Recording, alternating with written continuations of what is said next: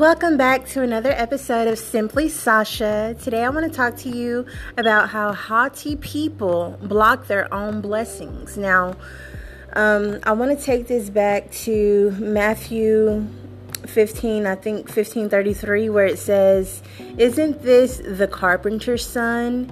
Is not his mother Mary and his brothers Joseph and Judas and Simon?" You know, they were scoffing at Jesus and just, belittling him and making him feel small because he, they wanted to treat him as if he was just an average Joe, like he was a nobody, and to make themselves be more superior to him because they were envious of our King. And so they scoffed at him and criticized him and questioned his authority. And so because they did this, Jesus said he did not perform many works or do many works in that town because they were lacking in faith and they doubted, they didn't believe in him.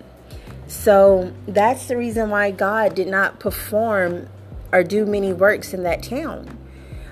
So when people are critiquing you and they're judging you and trying to make you feel small and try to give themselves the upper hand and make themselves superior to you by criticizing you, then you know that they're just blocking their own blessings. I've had people take jabs at me and tell me I shouldn't be married to my spouse, that we should get a divorce. And I've had different people, say things to critique me and criticize me, question my parenting skills, said that I was, that my baby wouldn't be safe with me, and just different things, and what they don't realize is that they're blocking their own blessing. They're not destroying me because I have faith in God. I know, that God blessed me to have a baby and blessed me to be married, and they're having a hard time accepting that.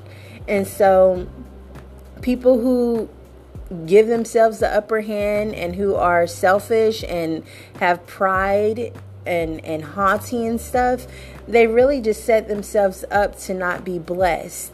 And then it also goes on to say in another part of the Bible that a haughty spirit comes before a fall.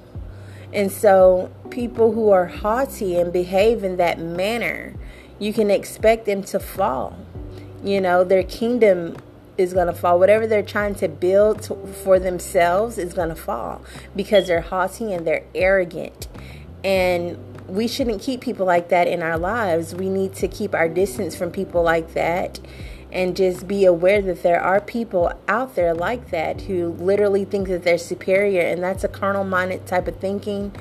We want to be spiritually minded and think of things about the kingdom, about God, and they have a hard time submitting to God. And that's another thing. When we're haughty and we're just all about self, we depend on ourselves to, sort of do anything, accomplish anything. It's by our own, we feel like it's from our own ability and strength, when really it's God that gives us the ability and strength to accomplish anything that we need to have accomplished. But people who are haughty, they don't ever acknowledge that about God. They're not very humble, and they will try to critique and control every aspect of your life if you're not too careful, if you let them. And so it's very good. It's a good thing to just stay away from people like that. Pray for them, forgive them, and just walk in your calling and your purpose, pursuing God and being humble and not haughty, because you don't want to block your own blessings. All right, well, that's all I have for you today, guys. Until next time, stay blessed and stay beautiful. Bye, guys.